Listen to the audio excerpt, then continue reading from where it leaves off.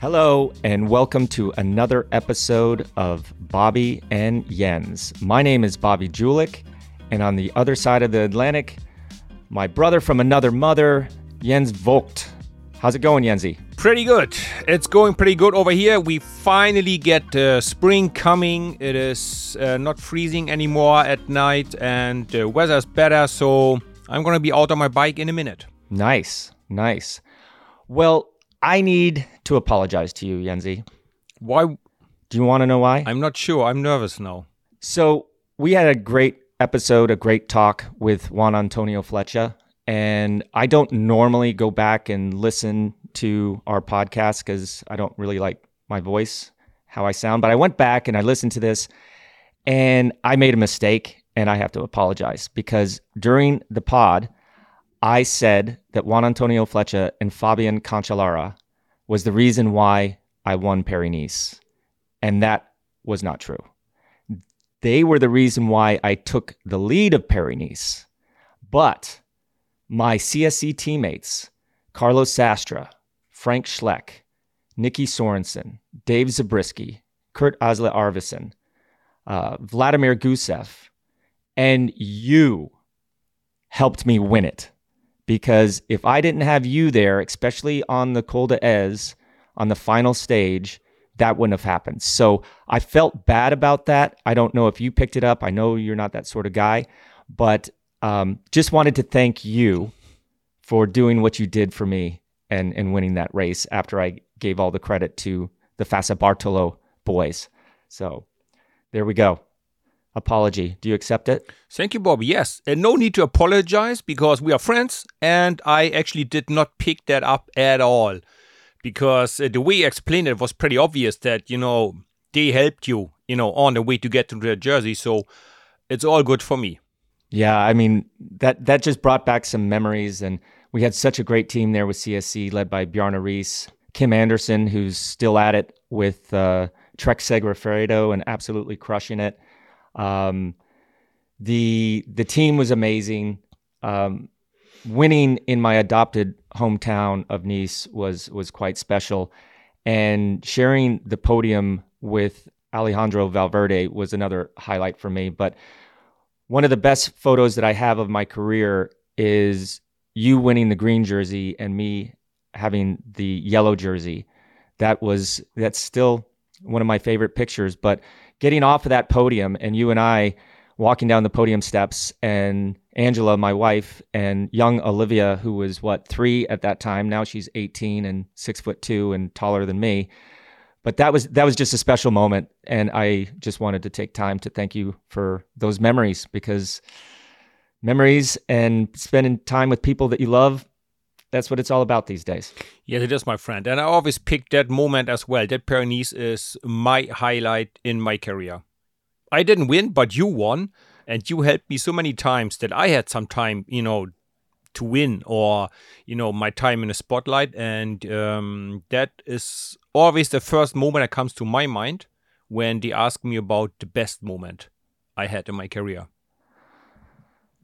Oh, man, I'm tearing up a little bit here, Jensi. Thank you, man. No, let's get on to this stuff. That was in the past.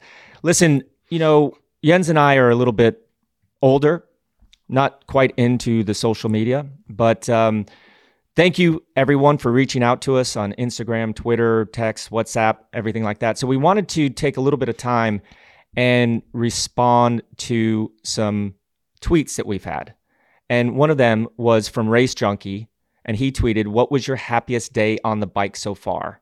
Whether you were in competition or not."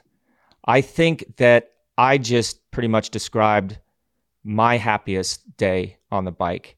But other than that, Jensi, tell us what your happiest day on the bike was.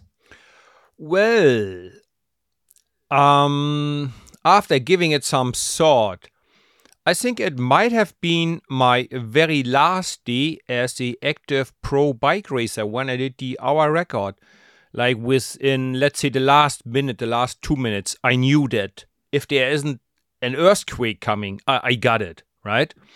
And I had the whole entire range of emotions going through my mind like absolute happiness that I will never ever have to suffer like that again. Amazing amount of sadness. I will never ever perform on center stage. I will never ever have thousands of people yelling my name or giving me standing ovations like that night on the Velodrome. I was immensely proud that I finished my career on a good note with the hour record. I was terrified about the future because, hey, new job. My contract runs out. What I'm going to do next year? Flipping burgers at McDonald's? Open that bookshop I always wanted to do? Or whatever, changing tires on a car? I mean, hey, I'm just a cyclist, you know? What do I know about the real life outside of the cycling bubble? So, yeah, I was nervous, I was afraid, I was proud, I was happy, I was anxious, and yeah, relieved that I would never ever have to train, and that when the kids would ask me, hey daddy, you want to go for ice cream? I could say, yes, of course, instead of, nah, maybe dad just drinks the water, right? Because you always have to watch your diet, and ice cream is not exactly healthy race food. So it was a wild mix of emotions going through my mind. And also bittersweet was that I have to realize that's it. I did reach the absolute highest point in my fitness in my entire life. And from that day on, I only have gotten slower, fatter, and older. And it's terrible. It is so painful to accept that you are basically shizai compared to what you have done before. It's hard to accept. So that was probably the most interesting day or the most fascinating day because it all came together in this 1 minute. That was 1 hour. I was there.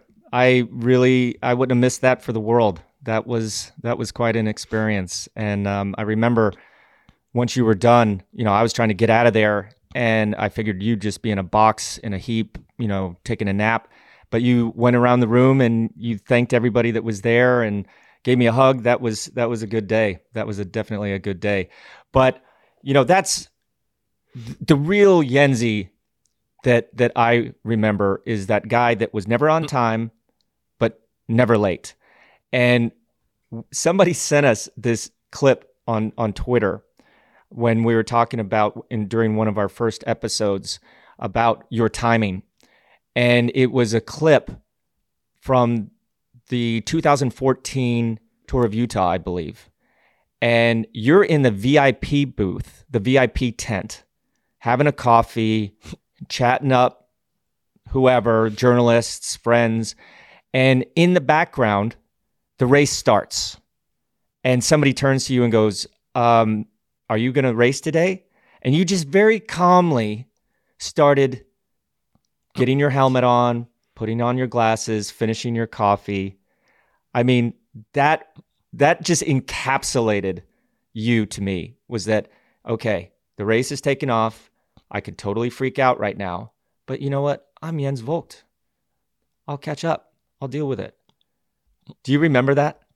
Yes, actually, now I do. Yes, of course I do. Because I figured, look, I mean, you look at the race book. So, you got like, 2 miles, 5 miles neutral. So, easy. They're going to be like cruising along at like 10 miles an hour. I'm going to catch him easy, no problem. And hey, I would almost do anything for free coffee, my friend. I'm cheap. Anything for free coffee. They do have coffee in those VIP, good coffee in those VIP places for sure. But hey, let's talk about the bike racing just a little bit. We're not going to dive deep into it, but there's some things that we need to mention. We talked a little bit about Paris-Nice. That was an unfortunate event there with Primož Roglič. And we talked about Tirreno with that great win by Pogačar. Let's talk a little bit about the race that came after that those guys were suffering through, that they were preparing with those stage races, Milan-San Remo. Tell us a little bit about your take on Milan-San Remo. I mean, Jesper Stuyven pulled it off. He beat the unbeatable guys. Tell us, what was your opinion on that race? Give us the rundown. Give us your opinion. It was actually pretty cool to see because Jasper is, I believe, since 5 years or even longer, they go, he is the next Tom Bonen, he is the next Cancellara. And he was always just there, but never made that one step from being the candidate, being the future talent, to actually now he is the star. And he just crossed that fine line of, yes, I have the potential on paper and I showed it, but now I also delivered. So it was absolutely great to see. By the way, funny fact about Jasper Stuyven, he has a own little private business producing fine Belgium chocolate. Check that for a cyclist. Pretty interesting, eh? So I guess he must have watched Cancellara's win, because Jasper realized, look, I cannot beat them in a sprint. I might finish third, fourth, fifth in a sprint, but I cannot beat them. So his only chance was to go. And well, with all the respect to Jasper, he's a friend and he was my former teammate. Probably his lucky chance was that he was the so-called smallest name in that group. I mean, it was just a who is who of cycling there. And you all watched each other. And that was the chance of Jasper to slip away and just stay away basically until the line. It was pretty good to see. But Milan San Remo, it's San Remo. It's 250 kilometers transport for 45K of intense bike racing. Yeah, not quite in my wheelhouse, that's for sure. That was a tough one, for sure. We also, on the women's side, had an amazing couple races, but the one that I really want to mention was also won by a Trek rider. They're on fire this year. I mean, I don't know what they did right, what changes they made, but men and women, they are just crushing it. Was the Trofeo Binda, Alfredo Binda, and that was won in such impressive style. I don't know if you went back and watched the clips. It was all over social media. The attack by Elisa Longo Borghini. It was lights out attack, and she wound up winning by almost 2 minutes. What do you think? I mean, you may have a little inside scoop, but what did the Trek team do right in this offseason, coming off such a hard end of the season last year? Well, I believe the last year's season did throw off a few teams, did throw them off balance. Like, for example, the team Ineos, they didn't get the preparation wrong because the tour is not in July, but it was a lot like 1 or 2 months later. So normally they know, okay, I got to do this in May, I got to do this in June to be ready for July, and they somehow messed it up. Other teams dealt with that a little better. And probably for Trek, it was better that they had like such an intense and long end of the season, so that they, for some reason, got quicker or better ready. I think they just changed their preparation. They probably put in a few more hard miles earlier to hit the ground running. And it's always easier to be ahead of your shape than always have to chase and to work behind your shape, right? Because a few early season wins, they raise the motivation and confidence of the entire team. So it helps everybody if you get an early win. And in a moment, they're on a good track. So yeah, I think they trained a little earlier, a little harder, a little more intense than other teams, or than they did compared to other years. They just try to be ready a little earlier. We have a great guest today, so enough about talking about bike races. Let's talk about race promotion and events. We have the co-founder and director of event operations to Roll Massif, Mr. Scotty Olmsted.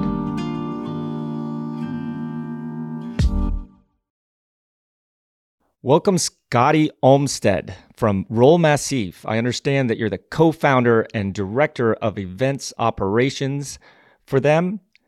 Welcome to Bobby and Jens. Thanks, guys. Thanks for having me on the podcast. I listen to you both, and it's an honor to be on your show. Yeah. You deal with another side of the sport, which is putting on events. And, you have a lot of experience in running these events. Tell us a little bit about your background and the whole Roll Massif operation. Sure. I have a swimming background, so I swam in college, so I kind of know how to suffer, I guess, if you would say. I kind of got into event production just right out of college, And I worked for a gentleman on all of our events for 15 years. And so I kind of gradually got familiar with just event production over the last 15 some odd years. And then I got teamed up with a longtime friend, other co-founder, Chandler Smith, who also put on some other events in the state, Ride the Rockies and some other well-known rides. And we got connected with Robin Thurston a few years back in 2017. And we had the opportunity to take over the events. And we, at the time, wanted to rebrand. And that's what we came up with Roll Massif. Roll Massif is a lot of meanings, but we wanted to make sure it was actionable. And, with Massif being in the heart of Colorado, we felt like that was a pretty good name. Yeah, I mean, you have quite a few events on the calendar. And the things that really stick out to me now that I think I've upgraded from a Cat 5 gravel rider to a Cat 4 gravel rider is the amount of gravel that you have going on. Tell us a little bit about how you got into promoting gravel.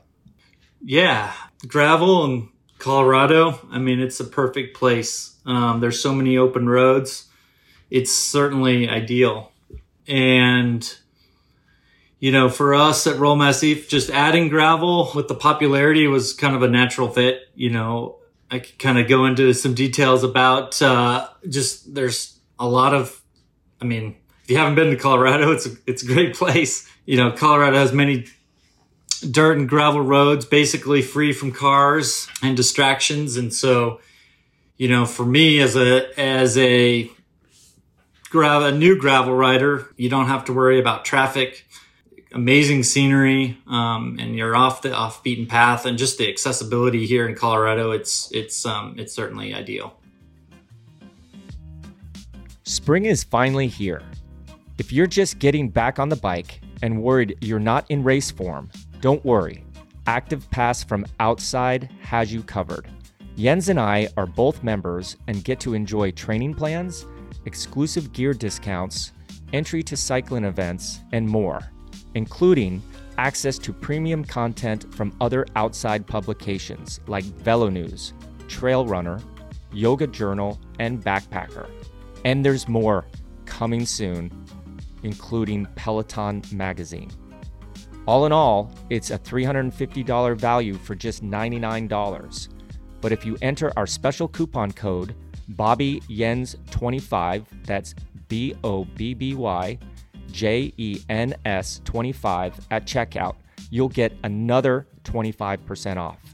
Go to velonews.com/ActivePass and enter BobbyJens25, all one word, lowercase, at checkout to receive our special 25% discount. Now back to our chat with Scott. One thing that I'm learning about gravel with my limited experience is that there's different flavors of gravel. Like George Hincapie and Christian Vandevelde and myself started doing, I'll put it in air quotes, gravel. But when we rode with Yolanda Neff, ex-world mountain bike champion, she shows up on a cyclocross bike and just crushes us. But at the end, she looks at George and I and says, guys, this is not gravel. So my interpretation of gravel from the beginning was a little bit basically riding mountain bike courses on a gravel bike. But then recently I did an event which was tarmac, gravel section, tarmac, gravel section, tarmac, gravel section. And it was great. It was over 73 miles, a lot of fun. Kind of started to feel like, wow, this is what the guys feel like doing Paris-Roubaix. This is, we're flying through there. So when you're picking out a course, like what goes through your mind? Are you just, how do you determine an interesting gravel route? How do you map it out? What are the parameters that you have to think about with gravel? Because it's not a criterium. It's not a circuit race. These people are out in the wild a little bit. How do you ensure the rider safety, the rider enjoyment, and just basically the overall pleasure of the event for the participants?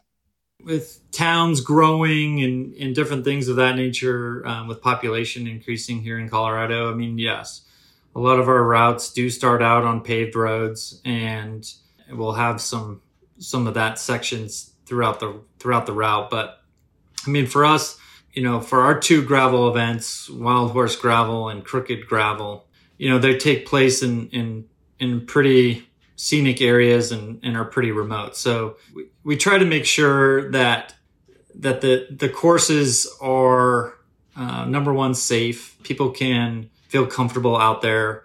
Wild Horse is a little bit more technical, just because of the roads are not driven as much. So you will run into some ruts and that sort of thing. But in terms of just county roads, they pretty much maintain them all year round. And so they make it easy to ride on and more enjoyable that way. So, there's probably some categories of scenic, making sure that it's close to town, accessible if you needed to for injuries or anything like that. So it's not super remote. Hey, and now when you organize a new route, are you prefer to go from A to B, or one big lap, so start and finish would be the same, which is, of course, easier for the logistics? Or you rather go, we just want to go from A to B and see a different scenery? What do you prefer there? I prefer the route, the loop. It's a little bit easier from an organizing standpoint, where you don't have to transport people and that sort of thing. So we definitely favor the route and try to find a place that you can start and finish from. And to the people listening on our podcast that are obviously getting interested in gravel, but maybe a little intimidated because, can I use a mountain bike during a gravel race? Do I have to have all the equipment, or can I just show up with a cyclocross bike? Do you can people new to the sport that maybe don't want to invest right away in a gravel bike, can they ride a cyclocross bike or a mountain bike during these gravel events that you promote? Yes. Yes, to answer your question, Bobby. I mean, for our gravel events are a little bit different. We have time segments out on the route, so it's not fully timed from start to finish. So, we believe in making sure people have fun and enjoy it and hang out with their friends and make it sure that it's comfortable for them, but also have a challenge in the aspect of gravel racing. So our events are a little bit unique in that way that we just have time segments, and it allows for that camaraderie and community aspect. But yeah, I mean, everyone, we do allow mountain bikes. We do allow cross. I personally think you'll enjoy the rides better on a gravel bike, just because they're more comfortable. I got a technical question here to follow up. One of the events I did, there was a huge discussion about aero handlebars or not.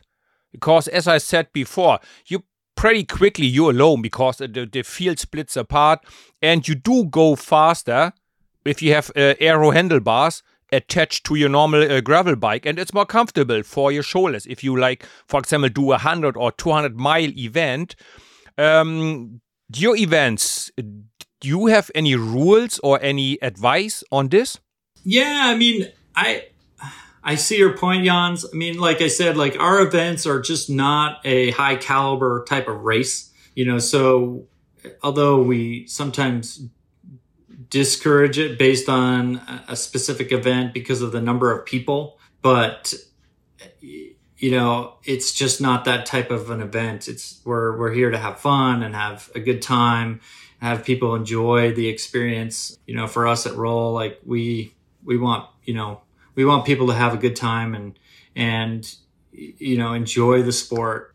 And so it's just not also about, that sort of thing and racing. And so we want to make it welcoming for everybody. So, if someone does have an aero bar and they want to push themselves for one of our road events and get out there for an early season ride at the Elephant Rock, to train for some Ironmans, that's fine. But if it's just a different vibe than an Ironman. Alrighty. So if let's say your event is on Sunday, the Friday or the Saturday before, are you actually go on the bike and ride your own course the day before to make sure all the bridges are still there and the rivers are not containing too much water and all that? Or who checks the course, like last minute checks, or you don't do that at all? How does that function? Sure. We go out at least 30 days before the event, and whether we ride it or drive it, just to see where there's things at, and can adjust within that time frame. But we do set up the course at least 2 days before. We put out signs, make sure, like you said, if we have cattle guards, we have cattle guard covers for some people that don't know how to cross a cattle guard. So we go out prior to the event, make sure that the course is safe, and set everything up. And then the day of the event, we go back out early in the morning. Sometimes a lot of people like to take our signs. And so we've got to sometimes redo our work to make sure that people don't get lost. I always have this dream every year before the event that we got to make sure that people don't get lost. But you also have some road events, and you have some spectacular road events. Tell us a little bit about those, and hopefully you'll set me up because I have a really good story about one of your road events that you promote. Yep, we put on 4 road events. They're very iconic to Colorado. Kind of run down the list here, but Elephant Rock. Elephant Rock is our kind of largest event. It's been around for 30 years. It's kind of your early season ride, kickoff to the summer cycling season, as you would say, and it's a good training ride. It's just south of Denver and Castle Rock. We have 5 different courses ranging from 100 miles to 8 miles so that you can do it with your family. And it's an all around just fun atmosphere. Our other kind of classic road event is the Copper Triangle. Copper Triangle, I think Jans has raced kind of on those roads, up near Leadville and Minturn, with the Pro Challenge back in the day. But it takes place at Copper Mountain in the heart of the Rockies, and just it's a classic. We go over 3 mountain passes, gorgeous roads, starting at, we climb over 10,000 feet. So it's a good all around course, just if you want to take in the scenery in Colorado. Our other 2 road events happen on the Western Slope, and Bobby, you've been out to one of them in the last few years, Tour of the Moon. And you guys know a lot about Tour of the Moon. That was made famous in the 1980s Coors Classic days and in the cycling movie American Flyers. But it's by far one of my favorite events, with the scenery and just people getting off their bikes and taking pictures. I've never seen so many people get off their bikes and take pictures on a cycling event. But the views are just endless, and it's a pretty epic event. And then we also put on just a leisurely classic tour through the vineyards in Palisade. So Tour de Vineyards is also just another fun way to get out on the bike. Okay, 2 things.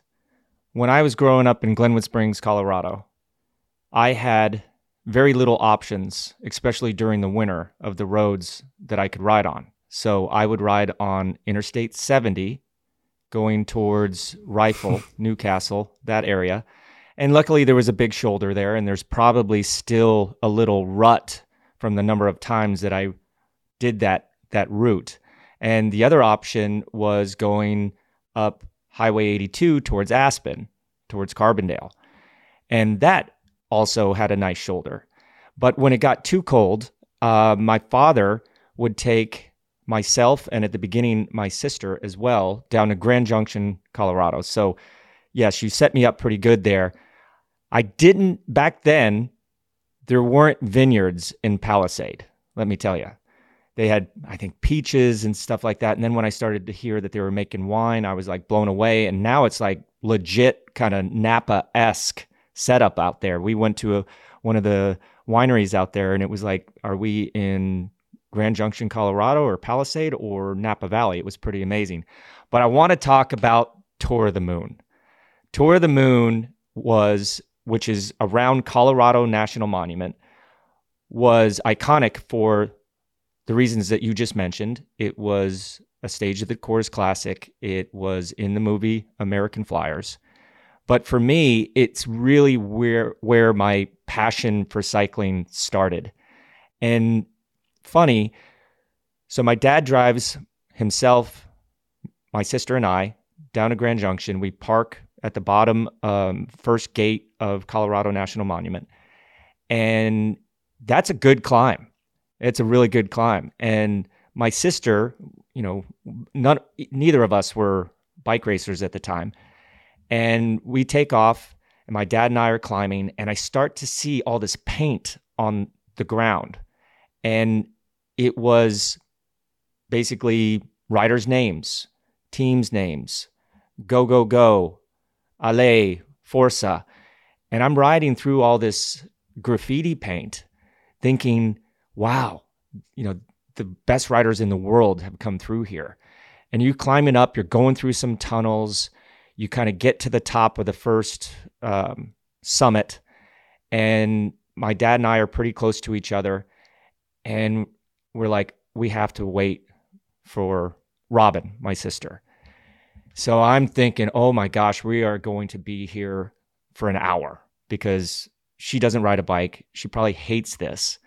So we turn around, and honestly, I don't know, maybe 2 minutes behind us, we see her coming up the road. I was blown away that my sister actually climbed Colorado National Monument that fast. I wish she never really got into cycling like I did, but that event, that Colorado National Monument, the Tour of the Moon, people, if you've never ridden that event or that course, you have to do it.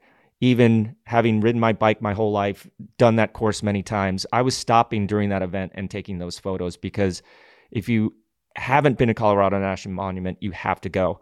But one of the other cool things is when you get down and you have to get back to the car, there's a little climb. And again, I saw the paint on the road. And I'm like, what's this? And we figured out later that was the feed zone for the Coors Classic. And it had just passed through. So I was like looking in the weeds for like water bottles and musette bags. And it was just a perfect storm. I got introduced to riding that event, and then I got into racing in the Red Zinger Mini Classic over in Boulder, Denver, Fort Collins area. And then right as in the middle of that event, when I was 13 years old, we go to a movie basically just to kind of get out of the heat, get off our legs. And it was American Flyers. And it was around Colorado National Monument.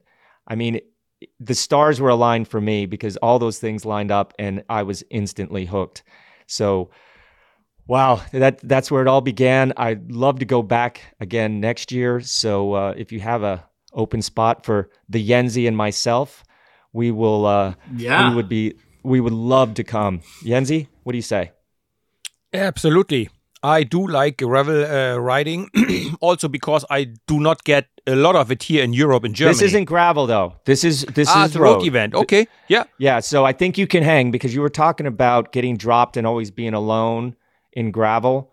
Yep. I don't think that's true, but maybe if we put some aero bars on there for you like you want, you'll be able to stay with the front group. But no, this is a road event and it's awesome. So I think you could hang. I'm not sure. Are you as fit as you were back in the day? Well, engine, e-bike, e-bike. I'm far, far away from my old fitness. I would say I'm probably down to 33% of my former 100%. So I lost about 2/3 of my power, I believe. I gotta be honest with myself. But Yenzi, when we're stopping great. and taking photos... When we're stopping and taking photos, it doesn't matter. It's all about the participation, not the pace. But if there's a time section, I'm going for it, buddy. You better be ready. Alrighty. I give you a quick clap on the shoulder and go, Tiger, go and get him. And then I see you at the finish line again. Can't wait to go back. Can't wait to participate in some of these events and meet some new people, drink some wine from Colorado, and ride a mountain bike in Fruta. I mean, let's do it. Yep. Yep. And, if people are listening, they can go to our website at rollmassif.com, and all of our events are open, and we're just navigating COVID right now, but we're pretty optimistic what the summer looks like. Great news. Great news. Yeah, things are starting to look up. We need these events. People want to get out. People want to be around each other again. Competition is part of it, but participation is the most important. So, Scotty, thank you very much for sharing your time with us today. We wish you all the best with all these Roll Massif events and look forward to checking with you in the future. Yeah, thank you guys. Here we are, folks, with our weekly hashtag Shut Up Legs Award. Yenzi, who do you got this week? I got the unluckiest rider on Earth in Pyrenees, Primoz Roglic. Crashing once, crashing twice, dislocated shoulder, back on the bike, having a mechanical problem on top of it. Then left all alone by his team, chasing the first group by himself. Seeing the inevitable end in front of him, that he's not only gonna lose the yellow jersey, but he's gonna fall out of the top 10. So from hero to zero, all in front of his eyes. And he still refused to give up and step off the bike. He went to the bitter end and said, no, I'm not going to give in. I'm going to ride to the finish line because that's what I'm here for. I'm a professional athlete and I'm going to go all the way to the end. That will make him a lot stronger and he will come back and just kill people in the next races. Great pick. Great pick. No doubt. No doubt. He showed a lot of class and a lot of character. And then the way that he went up and congratulated Emmanuel Bochmann for the win, that's going to come back because he could have thrown the toys out of the pram, as they say in the UK, and just pouted. But he really represented himself and his team and his family quite well there. So for me, man, it was a hard one. I kind of went through quite a few, and then another one would pop up, and then I'd go back. I was going to go with Elisa Longo Borghini because that attack that she made was massive and holding off Marianne Vos there by almost 2 minutes. But yeah, then Sagan, I was thinking about Sagan, what he came back from, but it's Peter Sagan. Like, it was just a matter of time. So for me, it's going to be Mark Cavendish. What he's had to have gone through these last couple years towards the twilight of his career. And then, he finished second in a race a couple weeks ago. In Coppa Bartoli, he finishes second in the first stage. And his team, I believe, finished third in the team time trial, enough to give him the overall lead going into stage 3.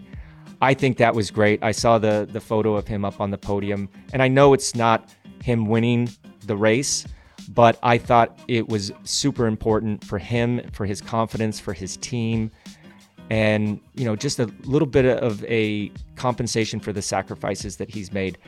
I hope we see him back in the Grand Tour winning spot, and this was an important step. So for me, hashtag Shut Up Legs of the Week award goes to Mark Cavendish. We love you, Cav.